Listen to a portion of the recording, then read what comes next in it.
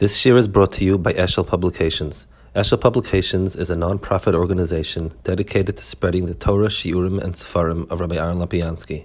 For sponsorships or more information, visit eshelpublications.com. We started and we stopped. Once more, just to give the general overview so that we know where we're holding. We have spoken about evolution in terms of vis-a-vis God as creator versus the world creating itself, not vis-a-vis the timeline. We had split the concept of evolution as having to deal with three different stages, inanimate to animate, complexity within the animate, and the animate to man. And we had dealt with the last two or three shiurim dealt with from inanimate to animate, and now we want to deal a little bit with the within the animate type of evolution. In other words, once we have that living cell, leave that alone and let it begin to develop into what we have as a full human being. That's probably the main thrust of evolution, is going from the first cell and simply making a more complex cell. Cells are proactive beings. We're not faced with all the problems of the inanimate to the animate, and within the framework itself of the beings, etc. Let's first of all let's understand. We've spoken a little bit about the where the evolution has come from, and briefly, the ability to develop an argument that is plausible to counter the argument of the divine. So if I can show you that life can evolve from simple to complex, I don't need to have the divine in place. It may or may not have happened, but this theory, and what it does is it takes away the proof that you need a creator if you can do it yourself. The indicator that this is true, first of all, was the fact that almost all living matter, from the most complex being to the simplest being, is pretty much the same thing. We're all made of the same material. We're just like, imagine a bakery where all they do is sell pies. There's cherry pies, and there's lemon pies, and there's vanilla pies, but it's pies all the way, and the 99% of the ingredients are the same. Genetic code is universal, and almost every single thing has the same code. It has the same code and a lot of similarity. That does seem to indicate something developing from a common background, one. Secondly, the fact that we can find many animals as we unearth different fossils that seem to fill in gaps. There's an almost continuous type of pyramid of beings. Also, so that seems to indicate that there was a development. The fact that humans have some vestigial organs, which seem to indicate that this was still the unfinished product of an evolutionary process. The two that are most readily available are the appendix, which causes us nothing but grief and is a vestige, and the bottom bone in the spine, which is just basically seems to be an atrophied tailbone. So those are a lot of the lines of thinking. Plus, we ourselves observe actually evolution. We see evolution in the process. We know we see bacteria develop resistance to drugs. Darwin observed birds that had adapted to whatever coloration they needed to survive, and other changes where the same species showed a fascinating variety that seemed uniquely adapted to its environment, which definitely seems to show that things change, things evolve, and they evolve in a way that is beneficial. Butterflies have been observed that in places that the coloration changed from greenery to industrial, butterflies have changed along. So we actually do see evolution in front of our eyes, and does it not make sense to extrapolate backwards? Those are basically the points that are made in terms in favor of certainly presenting it as a plausible, if not convincing picture of how things evolved. Now, how do we look at it? How do we understand it? The problem is, I guess, the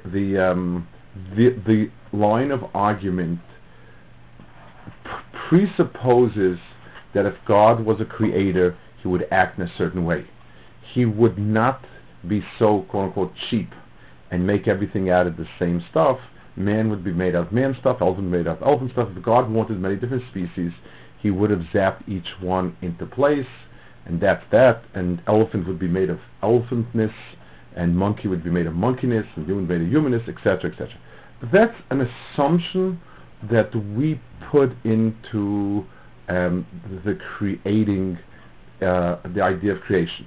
This happens to be one of the problems in general of when evolutionists, or others actually, people that deal in theology, when they lay out the arguments, they reason God's mind as if it would be their mind, and then they say, well, if I were creating everything and I was all powerful, I'd make everything unique. And the fact that it's just one thing and just little variations, it shows evolution. There's a Ramban in Chumash, and I'd like to kind of learn the Ramban, not going to learn it inside, but I'd like to bring it down, because the Ramban is a very fundamental Ramban in understanding the mechanism of creation the way we understand it. The Ramban says, it teaches the first three psukim, Bereishis bara Elokim es hashamayim v'ha'aretz, v'ha'aretz ha'yisoy v'avo, v'chosh al pnei sahom, v'ruach Elokim merachefes al pnei hamoyim, and so on. So the Ramban says, and many of the Rishonim go along with this model for reasons that are not scientific as much as Torah reasons, that creation had two phases in it. There are two words in Lashon Kodesh used to denote different stages of creation. The creation of something to nothing is called Bria. What? Creation of something from nothing. Something from nothing, sorry, correction. The creation of something from nothing is called Bria. And there was only one creation of Yesh. And that he uses a Greek term, Chomer Hiyuli, which means primordial matter, I guess, to describe, it's a Greek philosophic term, but use it to describe that type of matter. That was the first thing created and the only thing created. The second stage was tohu vavohu. It means completely uncontrolled, unformed matter. It was thing, but using a mushroom, it's like the clay before the potter began to work on it. That's the first step, and that's called Bereishis bara Elokim, and Shemayim and Aretz, and everything was one matter. The second stage is in Hebrew called Yetzira, which is to impose form and structure from the Lashon Tzura, like the potter who begins to shape the clay. You make one thing into a teapot, and the second into a soup bowl, the third thing into a vase, and so on. That was the second stage, and that happened each day. HaKadosh Baruch Hu did not create new things. HaKadosh Baruch Hu took that primordial matter and made things out of it and imparted its tzura. The reason for the Ramban's I guess hechreya for that is, and there's a Maral that says a very similar thought in his way. The Bria most nearly reflects HaKadosh Baruch Hu. And if HaKadosh Baruch Hu is one, that underlying unity reflects itself in the Bria. And yet the Bria, the creation, is an extraordinary riot of different shapes and colors, etc., etc.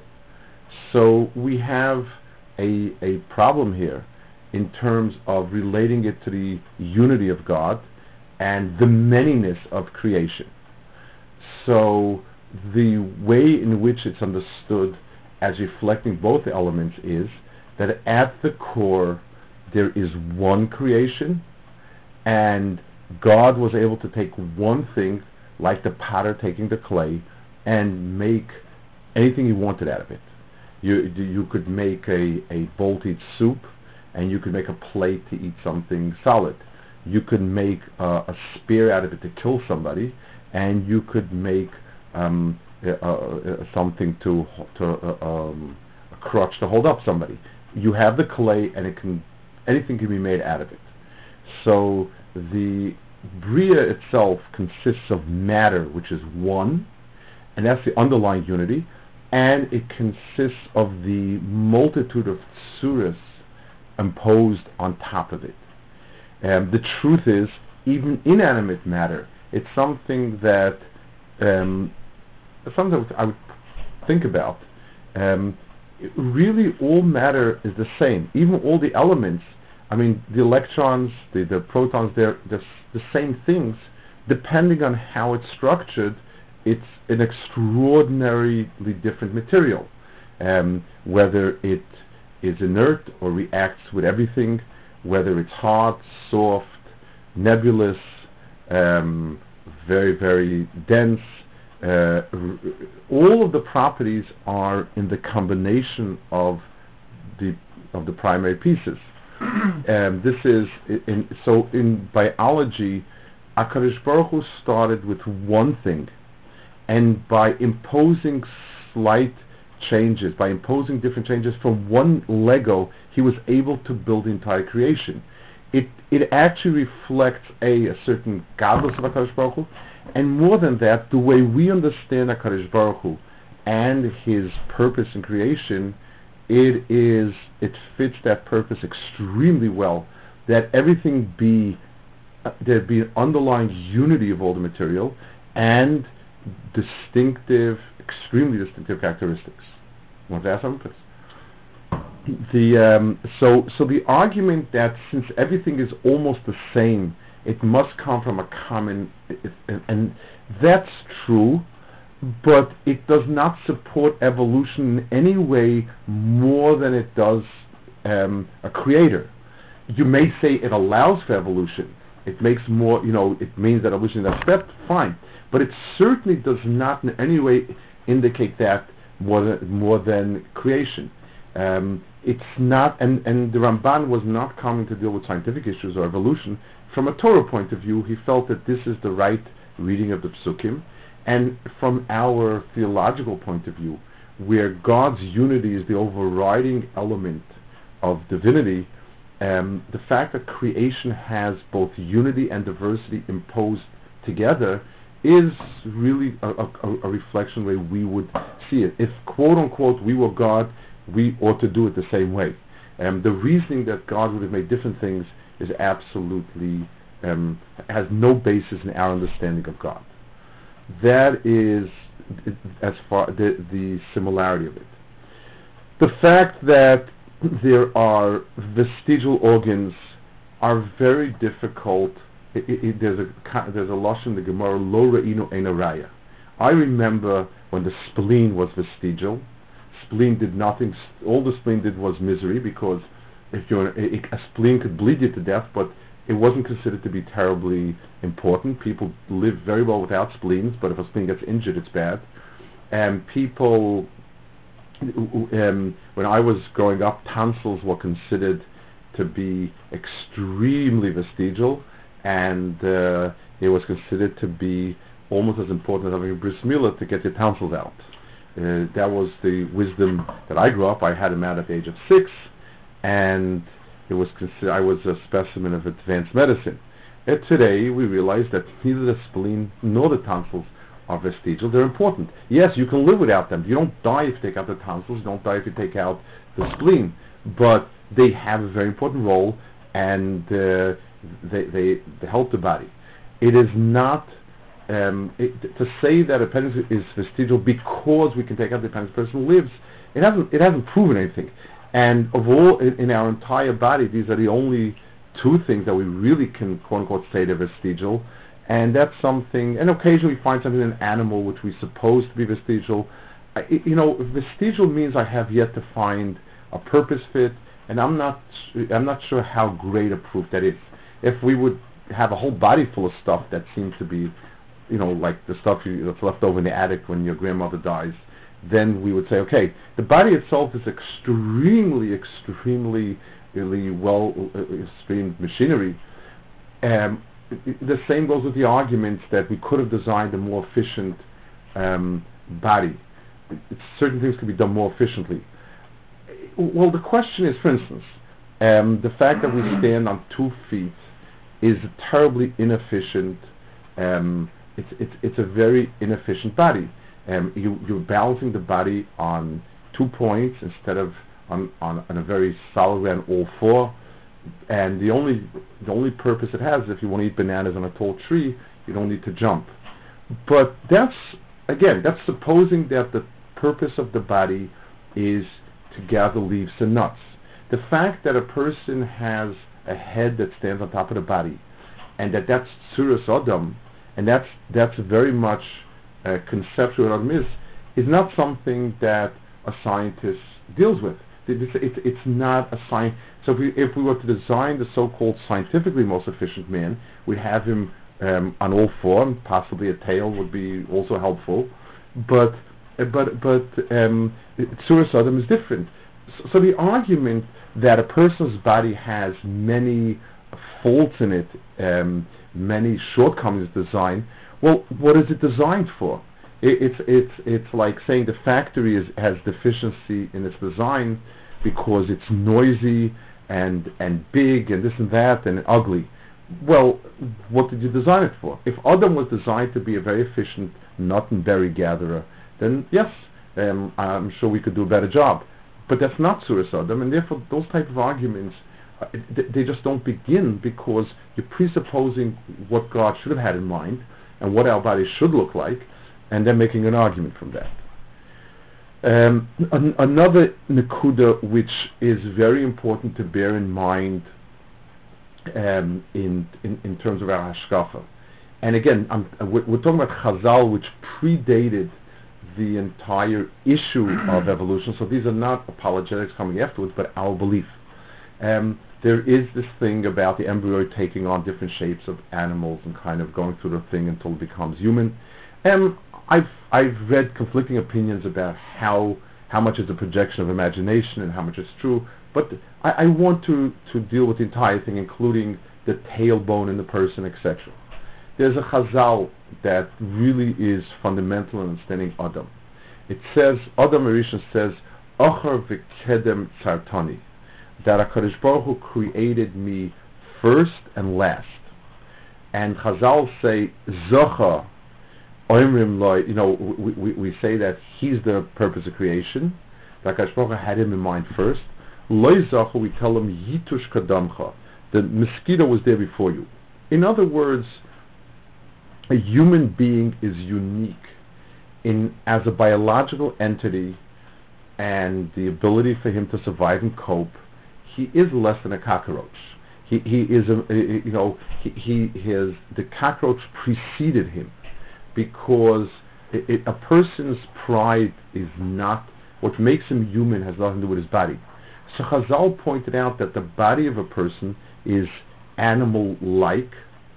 It has inferiority. It is inferior to animals. It is inferior in the order of creation. In terms of what makes a person human, nothing in the world is at all human. It doesn't have any shaykhs to the person, and therefore Adam is a malach. like Chazal say, Vizacha is counted amongst the Malachim, not Zacha. The fact that the human body contains animal elements in it is very much part of what HaKadosh Baruch Hu wanted. Adam is an animal mitzad his body, and is a malach mitzad his neshama, and it's up to him to decide which defines him. So our approach to the fact that the human being is unique, carries within itself the understanding that there will be, and there might be simanim, that the body will actually, that the body will carry certain animal things, and it's not at all to me, it would not be alien to my thinking that the tailbone is there to remind the person that mitzad your body, you're a monkey without a tail. I'm not at all sure that, and again, if we're trying to understand why God as creator would put that into a person if he doesn't need it, it is because a person is a superior version. It's not a superior version. It's another version of an animal, and it's only with the neshama that the person can pride himself and say, "I am king of creation." There is also now, as far as the etzem point of evolution, of evolution being able to explain the extreme complexity of the bria, the argument falls extremely short, and let's explain why.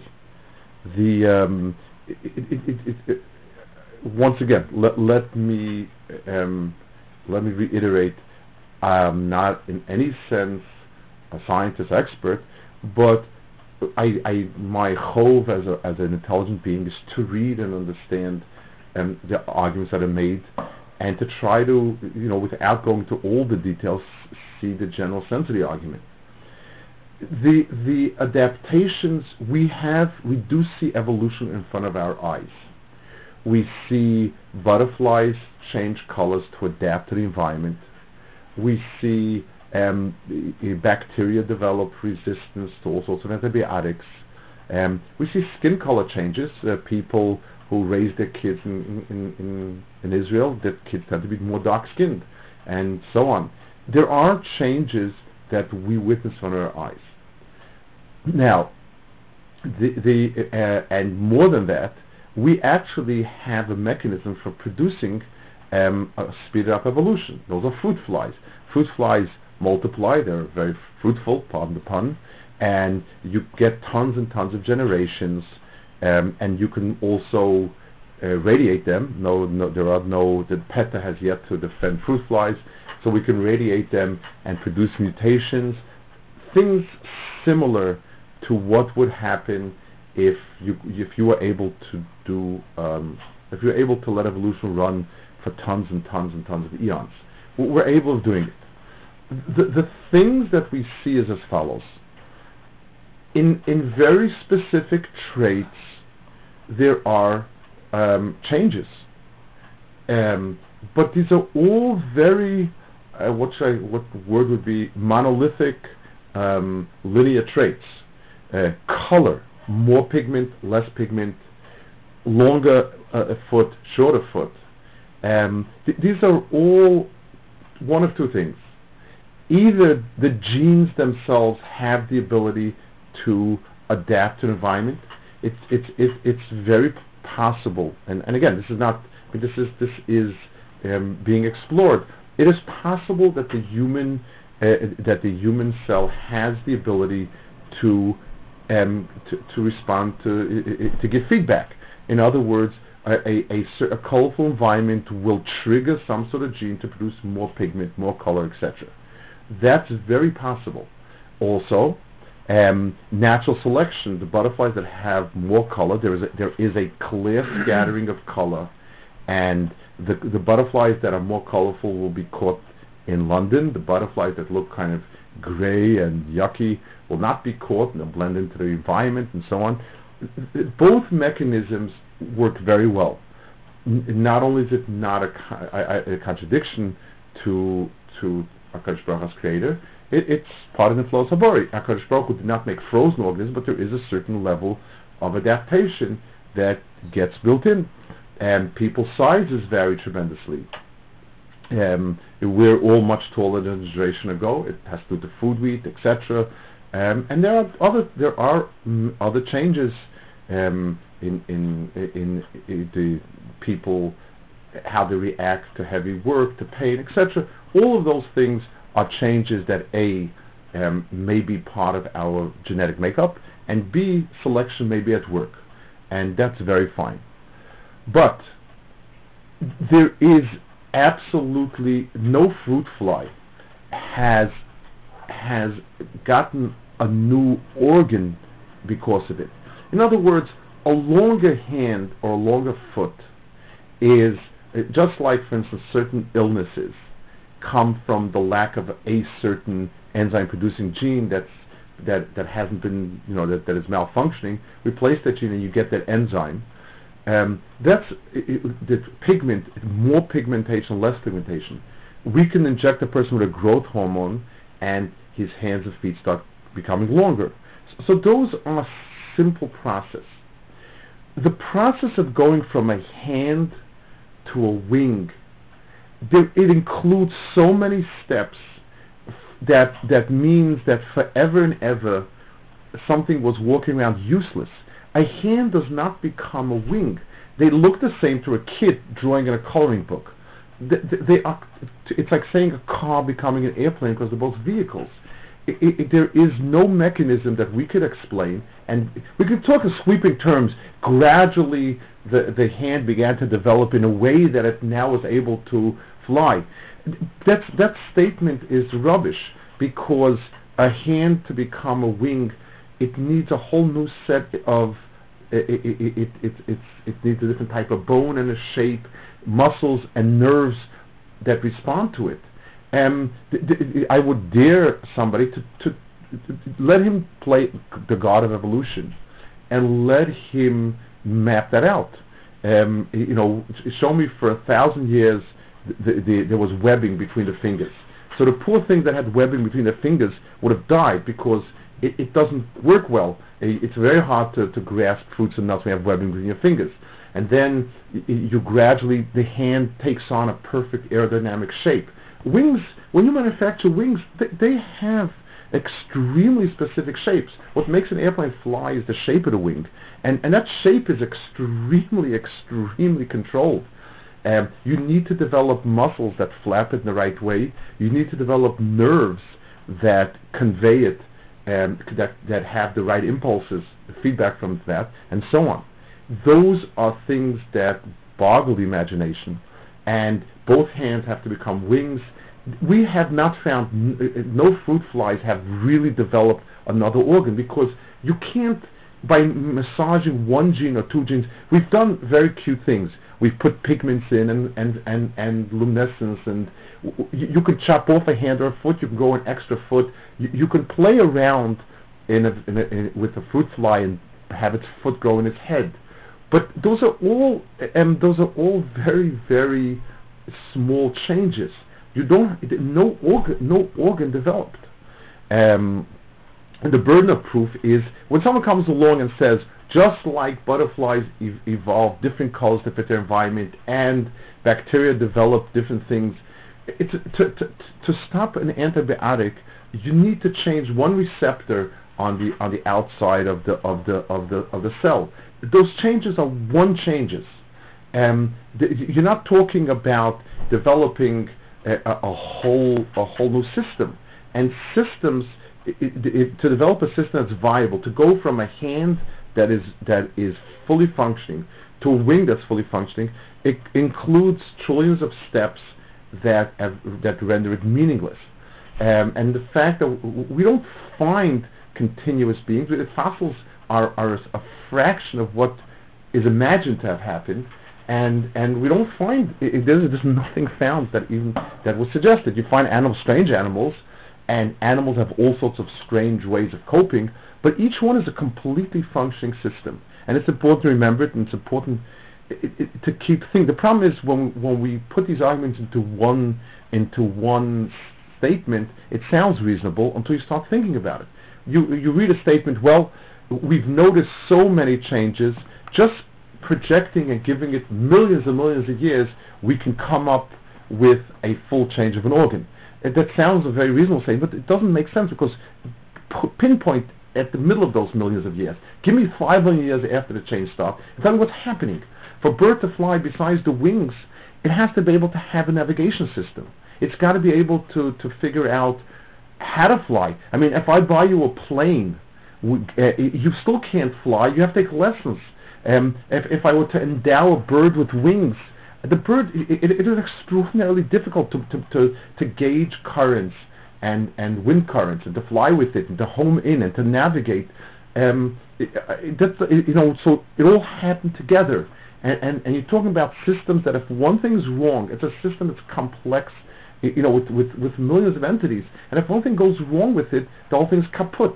To fly without knowing where to fly is begging to be killed. That is so now there is one more step in this process that's important to remember, and that is, let me explain something that I feel is misleading, and that is conceptual progression versus physical progression. Let's give a mashal. I walk into the bakery downstairs here. I walk into the pastry oven, and I see there a nut cake. Very nice nut cake, freshly baked, looks very good. I walk in the next day, and it's a similar nut cake, but there's like a chunk missing. And I ask Papi what happened, and he says, well, a piece just broke off. I guess it wasn't baked well enough and it broke off. Plausible. Then I come back the next day, and I see it's got cream on top. And I asked him, Papi, what happened? And he said, well, there was a cream cake on top of it. It fell down. Somebody accidentally pushed it, whatever it was, and it smashed and got cream over it. Okay. I come in the third day, and I see, I don't know, I see a bug on it, and he says the bug found it, and it's on top of it. So at the end of the week, the cake looks very different than the beginning of the week. But it took a series of physical steps for it to happen by itself. And that, to me, is logical. It makes a lot of sense because it's a physical progression and so on. But let's take a different example. I walk in there, and I see a cherry pie the first day. I come in the second day, and I see a lemon pie. And he says, they're both pies. They both have the same type of dough. The cherry pie evolved into a lemon pie. And I say, no. It is conceptually the same, but there's no physical transition. In other words, if I say that two things are similar, and I'm going, a hand to a fin to a wing, there is a conceptual similarity. When a person is inventing stuff, so the guy who thought of the car could have made a conceptual leap and said, okay, maybe we could make something to push it underwater. And instead of having tires, we'll have propellers. That is a conceptual evolution. It is not a physical evolution. And when the guy says, you could push against the air, but I'm going to need a different type of propeller, and I make an airplane. So in the thought process, I can call it an evolution in thought. I cannot call it an evolution physically. A car can become a beat-up car physically. Another wheel could get stuck to it. But a wheel to propeller is actually a conceptual leap. So when we say an eye mechanism is similar to this mechanism, yes, it's similar. It's similar if somebody's designing it, but for it to develop, it's very different. Yes. To very clarify that point, basically what Rebbe's saying is, even if you want to look at the underlying structure, yes, it could be similar, but if you want to talk about evolution, that this over time right. turned into that through random mutations and natural selection, right. that is very difficult. Yes. In other words, a lot of times we're misled by the fact that two things are an honest progression in terms of concept, but no physical progression. A monkey to a man carries a certain conceptual progression. It's primates, I think that's and so on and so forth. The fact that the world, the fact that that we find a continuity of things from the simple to the complex, once again, it doesn't prove evolution any more than creation. We understand that HaKadosh Baruch Hu kept making the world. Creation was a process of going from the simple to the complex. It proves no more evolution than it proves creation. It's by putting into God's mind, if I were creator, I would have just made the things I wanted to and skipped everything in between. I know is that what HaKadosh Baruch Hu wanted? Our understanding is that HaKadosh Baruch Hu is started from the simple and built up the complex. It's our understanding of how we think of spheres, etc. It's a process of going from simple to complex, and it's not at all. It's a philosophy that you assume to be associated with evolution or creation. I do not think it's at all true. I want to finish with one more area, and this I think in regards to this type of evolution. And this is probably the most important part of it, and the most difficult. In other words, with evolutionary theory. And that is as follows. We've hinted to it in terms of flying, and let's talk a little bit more about it in terms of everything. So much of what's there requires a bilateral evolution, a concurrent bilateral evolution. Let's take an example, like a simple example first. A child nurses at a mother's breast. Very simple, very natural. For that to have gone from a bird-like thing where the baby is born and either fends for itself or the mother brings it food, we needed a bilateral development that went step and step together. Let's assume the mother developed breasts over millions of years with milk. Again, I mean, you're talking about an extremely complicated thing, but let's grant that. The child needed to have the babies needed to develop a sucking instinct that was just right for breasts. And one day, when the first woman had her first functioning breast, the child needed to say, finally, been waiting millions of years for this. This certainly beats eating grasshoppers and all the little stuff that mom brings. How to develop together? A male and female organs are extremely complex, and they have to work hand in hand. Everything's got to fit exactly in terms of the mobility of the sperm, in terms of a pH environment, in terms of every single aspect of it. If one thing is mismatched, there's no reproduction. These are two separate beings, and everything about it's got to match for it to work.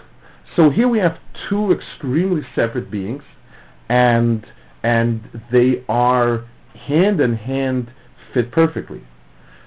Even, and this is going one step further, even a single organ in a person has a few elements. For instance, a hand.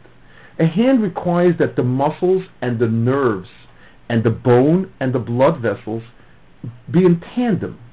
If the nerves were not in the right place, we couldn't move our hand. We could grow all flesh we want, the bumps and all sorts of little and all sorts of pieces of flesh can't be moved unless there are nerves there that are in the right place and give the right type of feedback, etc. Every single aspect of a person, for instance, and let's think about this. The eye itself is very, very complex, and that is something astonishing in its own right. The fact that you can come up with a cell that reacts to light is, pardon the pun again, light years away from what an eye is. But let's say the eye develops on itself, fine. But unless the brain understands what the eye is seeing accurately, nothing is happening. It's like you'd have imagine having a web camera, a digital camera, and no computer. When you paint the painting, it's a physical reflection of what's there. A digital camera without a computer is worth zilch. There is no image. It is not an image. The image has to be interpreted by a computer. It's not like film where if you wash it with the right chemicals, there has been light imposed on the film in the same shape. It's instructions. I know a person who, Lo Aleinu, is blind, a girl blind from birth. Her eye structure is 100% perfect. The problem lies in the brain, because the brain, whatever's wrong, does not know how to interpret that. So you needed to have, if the eye developed, you needed to have the brain develop concurrently, and so that one day when you had that cell that light made it light up, the nerve that was there went to the brain. There was a piece in the brain that knew how to interpret light. Or else we've been looking at ultraviolet light for the last trillions of years, and we don't react to ultraviolet light. Doesn't mean anything to us. We don't react to infrared. And let's say somebody was to implant in us an organ. Let's say somebody was to paste us an organ. The brain wouldn't be able to interpret it. We need to be able to have every organ of ours is not one. It's not like when I'm asking to make an existing organ longer, or change the amount of pigment or the amount of insulin. When you're talking about a quantity of one specific element, that's doable. The same thing is true with almost every single hormone or enzyme we have. They must come in pairs. If there's an enzyme that digests sugar, there's an enzyme that stops the process when we've digested too much sugar. There's a process that stores sugar and a process that releases sugar, a process that stops it. Everything in the body works in checks and balances, and you can't develop one without the other. So we're asking for an extraordinary amount of coincidences of two completely separate things needing to develop concurrently. Did the man come first to the world, or the woman? Whose organs came first and waited a few million years for the other person's organs? It's incredible. So you go, well, it went in systems. It went, we have similar systems. But again, that's always a conceptual evolution. It's not a physical evolution, and it's very, very hard to understand. And if you tell me that the genes in him had in themselves instructions to produce organs, if that was possible, the question is who put those instructions in the genes? That's even harder to understand than evolution per se. I'd like to finish the topic and this particular topic with an article. I'm not going to read much of it, but it is something that fascinated me when I read it. We have a few more minutes. Let me tell you what this article is, and I don't know if it's available anymore. There was a science magazine in Israel called Mada, which means science. It was put out by Mechon Weizmann. It's something like Scientific American. An articles on a wide variety of disciplines. It did not have any advertisements and no glossy pages, but I found the articles to be extremely good. I liked it a lot. Like everything in Israel, it was subsidized by the government. The subsidy died and the magazine died with it. But this is an article in Mada. It's 1983. It is volume 27, number 6. It is an article by Professor Yaakov Galil, who at that time was 70 years old, and was the head of the botany department in Tel Aviv University. I assume I'm speaking in a past tense. We're now 25 years later, so I assume he's in whatever. He got his doctorate in botany in 1954, was head of the department from 1953, in 1969 became a full professor there, and so on. And the article is, in Hebrew, it's called Hate'ena Chonta Fageha, which is a play on the words of Shir Hashirim, that the figs have blossomed. Its Pageha is the type of blossom unique to a fig. Basically, the article is an extraordinary article about the reproductive process of the Picus family. Picus is the Lashon fig, P-I-C-U-S. I assume that's it's F-I-C-U-S, I think. The article's in Hebrew, so I'm roughly translating. The ficus family has approximately 1,000 different species, and all over the world. What's unique about it is that it has an extraordinary complex reproductive system. It cannot reproduce itself by pollinating itself. It cannot produce itself by cross-pollination, because what happens is the leaves kind of form a closed ball, which eventually becomes the fig as we know it. And inside it you have the stamens and etc., and that's supposed to do the reproduction.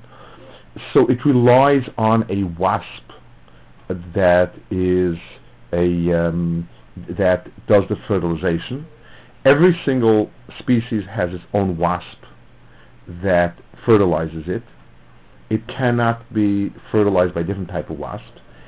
The fertilization, the pollination, takes place in an extraordinarily 5-step phase, which if any one of them goes awry, it is kaput. Basically, I'm not going to go through all the 5 stages. The 5 stages require the fig to be open, bring in the larva of the wasps. It then has to close. It needs a certain incubation period. It needs different types of lengths inside of the stamen, because you can't have the larva eat up all of it. It can only eat up part of it. And then it fills up with gas. It opens up slightly. It goes out. There's a 5-step intricate process which is absolutely necessary for it to happen. So here we have, and you need 2 types of blossoms, because some will be completely destroyed by the larva, and very, very complex arrangement how it works. And he goes through it extraordinarily well, and it's very fascinating. So here again you have a process of a plant and an animal that need to go hand in hand, and the timing, the internal timing of the wasp and internal timing of the fig have to be perfect. And you're talking about structures. He describes structures inside the fig which need to have this type of interaction. He goes through it. The Maddah itself was a quite non-religious, or I don't want to say religious, but it certainly was a very, very a-religious magazine. He explains how this is a classical example of bilateral evolution, where 2 different partners evolve concurrently. So we gave it a name. It's called bilateral evolution. I was stunned by the article. It's just fascinating. You need a certain type, a certain volume of carbon dioxide reaches, and then it forces open the plant. That's when it can escape. If anything goes wrong, either wasp would die or the figs would die. What I always found extraordinarily fascinating in this article is the conclusion of the article. The ficus is a very, very early plant, and it started more than 100 million years ago. The earliest example we have of these wasps that pollinated them are even earlier. It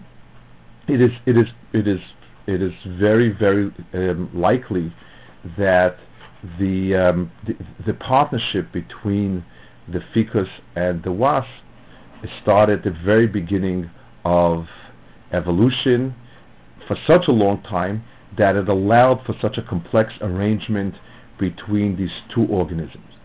And he finishes with a quote of extraordinary religiosity. And I must read it to you. The development of such a complex system moved Professor Corner, E.J.H. Corner, a famed researcher of the biology and taxonomy of the ficus, to come to the conclusion, quote, the properties of these ficus